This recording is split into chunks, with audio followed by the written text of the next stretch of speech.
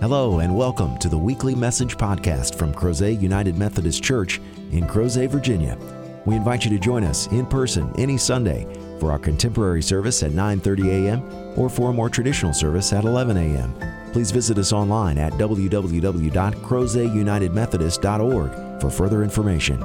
We hope you enjoy this week's message from Crozet UMC.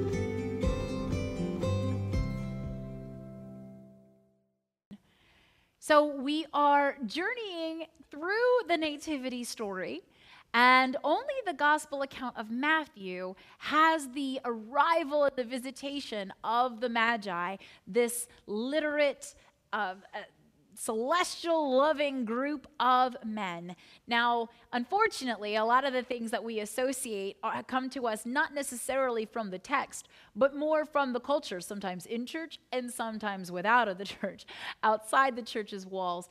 And that's not a bad thing. I mean, we can certainly look and see. There are plenty of things that we say and do that aren't necessarily scripturally accurate. But today might be a good day to figure out, well, what does the text actually say versus what do we kind of default to because of what we've been told or seen or heard. And this actually comes because last year, when we were still able to gather on Epiphany, I was surrounded by a group of very rambunctious, precocious, and very wise children. And as we were going through the people of the Nativity and talking about what happened to them before, during, and after the birth of Jesus, we got to the point where I thought we were done, and one of the kids said, well, what about Herod? Well, that's too big of a thing to talk about in children's time, so I carefully sent them on to children's worship. But it has been planted in my mind ever since that perhaps we should talk about Herod. Herod has a huge role to play and grants us some incredible insight. So we're going to talk about that today, what really did happen to Herod. And of course, when we see what happens to Herod, we understand why that's not part of the nativity reenactment with children. Can you imagine if we had a bunch of children acting out the slaughter of the innocents? I don't think that would go very well. At least we won't be doing that in any church I'm overseeing. Maybe that happens somewhere else, but I'm not going to encourage the children to kill each other. I spend all the rest of the year encouraging them not to kill one another.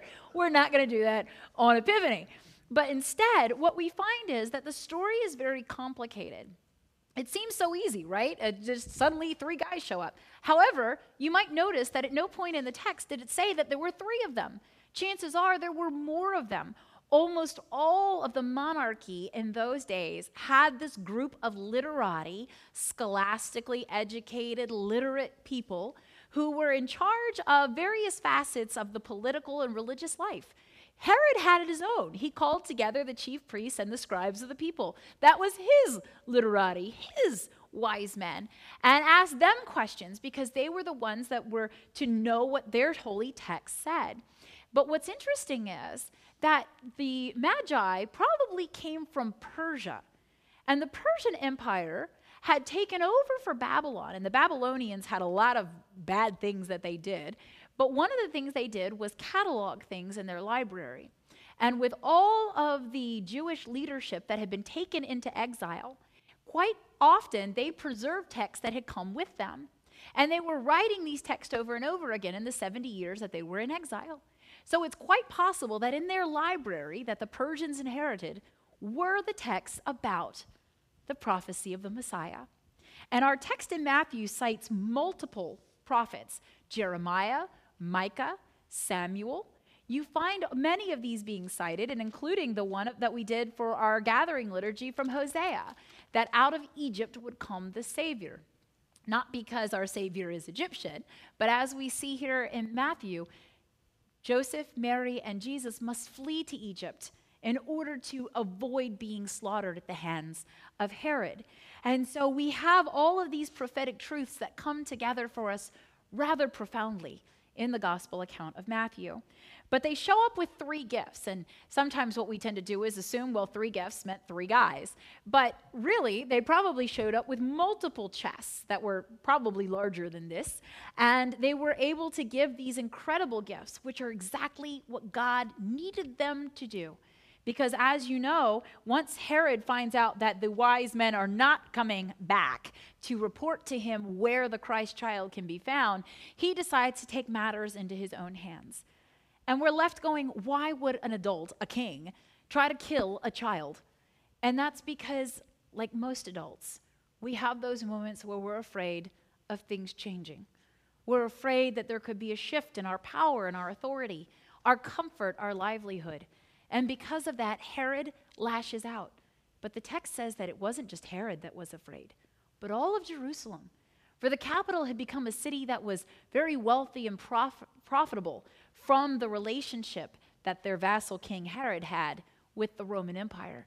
And those people had gotten very comfortable in their wealth and in their greed, and they didn't want things to change.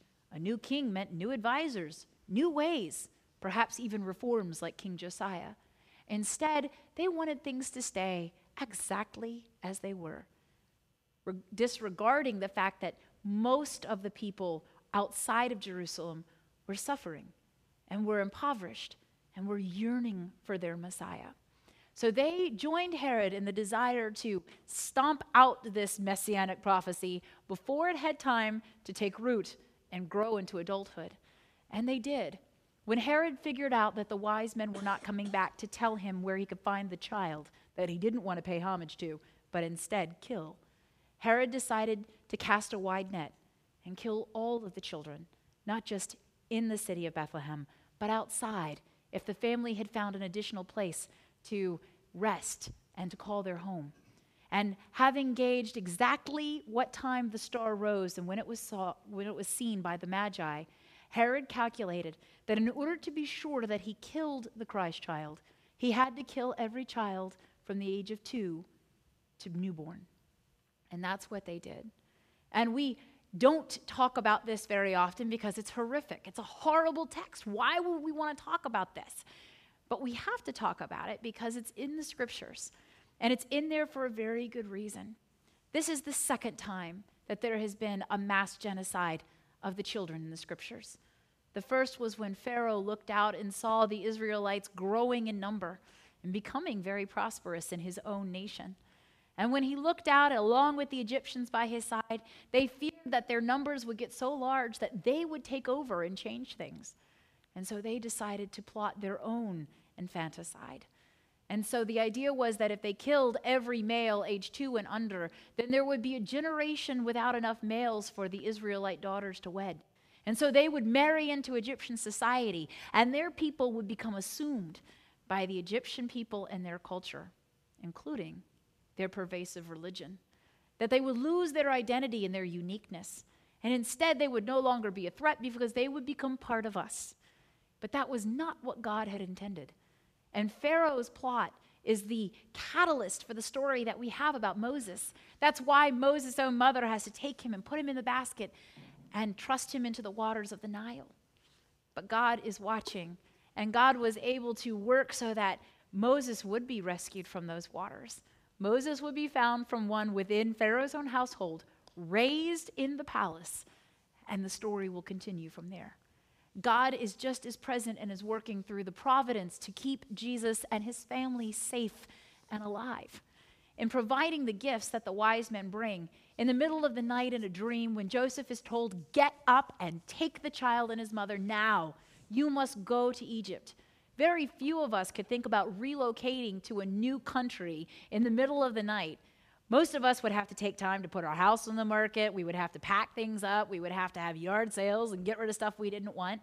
But here, they had to immediately go. And so they had already acquired a house. I don't know if you caught that in the text, that the Magi show up to a house where Mary is at with the child. Joseph's not there. Maybe he's out working. Maybe he's run to the store. Who knows? But Joseph's not there. And Mary has this experience with the Magi, bringing these gifts and falling on their knees and worshiping her child. And then Joseph gets the news that because of this arrival, the child is now known and people are searching for him to destroy him. So Joseph has to get up and take these gifts, which can be quickly liquidated and used to not only fuel their move and their immigration to Egypt, but to help them stay there. And scholars differ on how long, but anywhere between a month, 6 months to a year, this family had to live in a foreign land, having only these gifts to sustain them. Unfortunately, there's no way that they could put them into the biblical equivalent of a retirement plan or 529 account. It wasn't to save for Jesus to go into ministry. Instead, it had to be used then.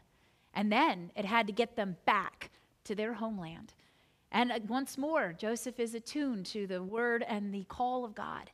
Coming back, he recognizes that things are not looking good with Herod's son on the throne in Bethlehem. So he decides to go to a little rural backwater region known as Galilee and settles into a small town called Nazareth. And there, Jesus will grow from a child to a teenager to an adult and continue our experience with Emmanuel, God with us. But the story is important because Herod, like all adults, reaches that point where you have a certain amount of power and authority.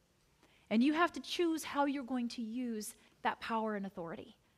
Joseph used his role and his position in his own family and household to be a protector and to keep them safe and to make sure that he knew what God's will was, not just for him, but for Mary and Jesus, so that all of them could be together and be safe. It was his job to listen and to answer those calls faithfully, and he did. Some of you may be aware that Joseph is the patron saint of immigrants, that he is the one that understands what it is like to want to protect your family and give them the very best, and that in less than ideal circumstances, you might be forced to flee your homeland, the place that you know and you love, where your family, your friends, and your people are, in order to provide safe sanctuary for your family. And that's just what Joseph does. They go to a land that they themselves have never known, to a people that have not been very kind to their own people historically or biblically, but they do it because that's what God has said to do. And many of us wrestle when we get that call and that nudging, that urging of the Holy Spirit to go in a new direction and do something different. And we wonder, is that what we should do? Perhaps it's safer to stay where we are. Maybe things will be fine if I just write it out right here. But often God is trying to lead us to a new place, not just to accomplish God's will for God's people, but to accomplish God's will for us. It was vital that Joseph heed God's warning and go to Egypt, not forever, but for a time. And in doing so, not only is the prophecy fulfilled, but also Jesus is safe. And they will go back to their promised land. They will go back to Israel, to a new part of Israel. And there they will get to plant their roots, continue their family. And Jesus and his siblings will grow to adulthood. And the story and the gospel will continue. But if Joseph had waited, if Joseph had tarried, if Joseph had spent too much time trying to figure out what it was that God wanted and whether or not he should do it, it's quite possible that the story would have ended before it ever really began, that Herod would have found them, or that Herod's spies would have been able to track them wherever they went. But because of his willingness to not only know God but receive God, Joseph is able to save the family. And once more, he plays a vital role in the ability of Christ to not only be born, but to become our Messiah, to rise into the adult who will give us not just the Sermon on the Mount and the Beatitudes, but the Christ who will show us healing and unconditional love, the one who will give to us those incredible means of grace and sacraments that we know of as Holy Communion and baptism.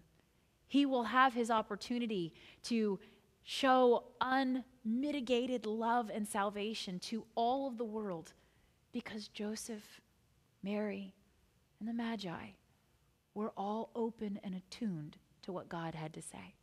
And it took all of them doing their part, playing their role in our story in order for that to happen. If any one of them had not been as faithful, even in the midst of uncertainty and in some cases the threat of harm, perhaps our story wouldn't be as wonderful as it is. It's just possible that we might have lost some of them. We might have lost the one that we hold so dear. And so for us, as we continue, we are given the opportunity to recognize that all of the adults in the Nativity are there to honor, to encounter, and to guard a child. That is perhaps one of the most profound things that we learn. That there were so many adults who lost their children in the slaughter of the innocent. at Herod's hand. And yet, because some who were not even of the household, much less of the people of Jesus and his family, were willing to come and do their piece, this child could live. Now, maybe it doesn't feel that dramatic to us now, but when we are a people who are called to share the gospel truth, perhaps it's not their literal life, their physical life that is threatened, but certainly every adult has a part to play in the spiritual and emotional life of children. Children that are not of our wombs and of our loins, children that are not of our household and our family line, but children who are most certainly of the line of God. For we ourselves were once children, and we are growing into adulthood. And now, like those adults of the Nativity, it's our opportunity to do what we can to guard and protect children, to make sure that they get to hear the story and experience the love and the grace that it embodies. This is our call this day. But we are also in a position to begin to reflect as there is a transition already begun, inaugurated, as we are looking at what the future will look like in 2021. What will the church, what will discipleship, what will our households in our world look like as we hope to emerge from this isolation of the pandemic? And what role will we have to play? It's astounding to think that decisions that we make as individual Christians can truly guide and guard or affect and hurt others in ways that we wouldn't think that we would do. But we have that opportunity to always be thinking, if we were an adult in those days and we had the opportunity to look at a family that was struggling and in need and trying to do their very best by their firstborn, how would we respond? Would we show them that same incredible grace and patience, kindness and compassion that the shepherds and the Magi showed to Mary and Joseph and Jesus? Or will we become consumed like Herod and the people of Jerusalem with our own needs, our own wants, our own power and privilege, and our contentment in the way things are? We are a people who exist because God decided to do a new thing in Emmanuel. We are also a people who have experienced God's radical love, unparalleled forgiveness, and continued transformative grace. And because of that, we are given the opportunity to continue the legacy of the Magi. They brought gifts to honor and glorify God. They turned them over into the hands of those that were most eminently in need. They worshiped and adored Christ, and then they went back to their lives, to their homes, to their country, and they continued whatever their life's journey was there. We do not know their names. We honestly don't even know their faces in the scriptures. But their legacy has its own Sunday in the life of the church. But every Sunday is about Christ, and every day of our lives is about Christ in us. As we are transitioning, and perhaps you've already packed up your Christmas decorations and your nativities, perhaps they're already safely stowed away. That's fine. Leave them out till Epiphany next year. But this year, if they're already gone, may we be reminded that Jesus didn't stay in the manger in a stable. Jesus grew to have a home, a house, to have a city that he lived in, to have people, neighbors, grew to be an adult, grew to take his rightful place in God's plan, to share love and salvation with the world. And even after all the nativities are gone, Jesus now resides in our hearts, in the depths of our spirits, so that those of us that have become bearers of Christ to the world are able to offer that light, that same light that was glimpsed in the sky in the nativity star, that same light that illuminated the darkness of the world, that was existing in depravity of sin and the evil that it gives birth to. That same Christ now lives in Christendom. And we have the opportunity to be lanterns, beacons, vessels of that light, and to share it, not only to let it shine to those that we know and love, but to those that we don't know, and those that we think we don't love, because God has never withheld the light from us, even when we were unlovable and we didn't want to be known. God has continually given that gift. First in the presence of God the Father with God's people, then within the vessel of Jesus as God the Son, and now as God the Holy Spirit, not contained by physical space and not limited by the experiences and the conditions of a pandemic. We are those that shine the light wherever we are. We are living luminaries. And long after we put away the lights and the decorations of Christmas, may Christ shine in us through our words, the actions of our hands and our feet, and where we choose to go and whom we choose to love. May Christ always have room in our hearts and in our lives. May it be so. In the name of the Father, and the Son, and the Holy Spirit, we pray. Amen. Thank you again for joining us for this week's podcast. We hope you found the message meaningful, and we invite you to join us in person as we gather for worship at Crozet United Methodist Church every Sunday at 9:30 a.m. and 11 a.m. Please visit us online at www.crozetunitedmethodist.org to learn about ways you can connect with God and your neighbors through the ministries of Crozet UMC. Have a great week.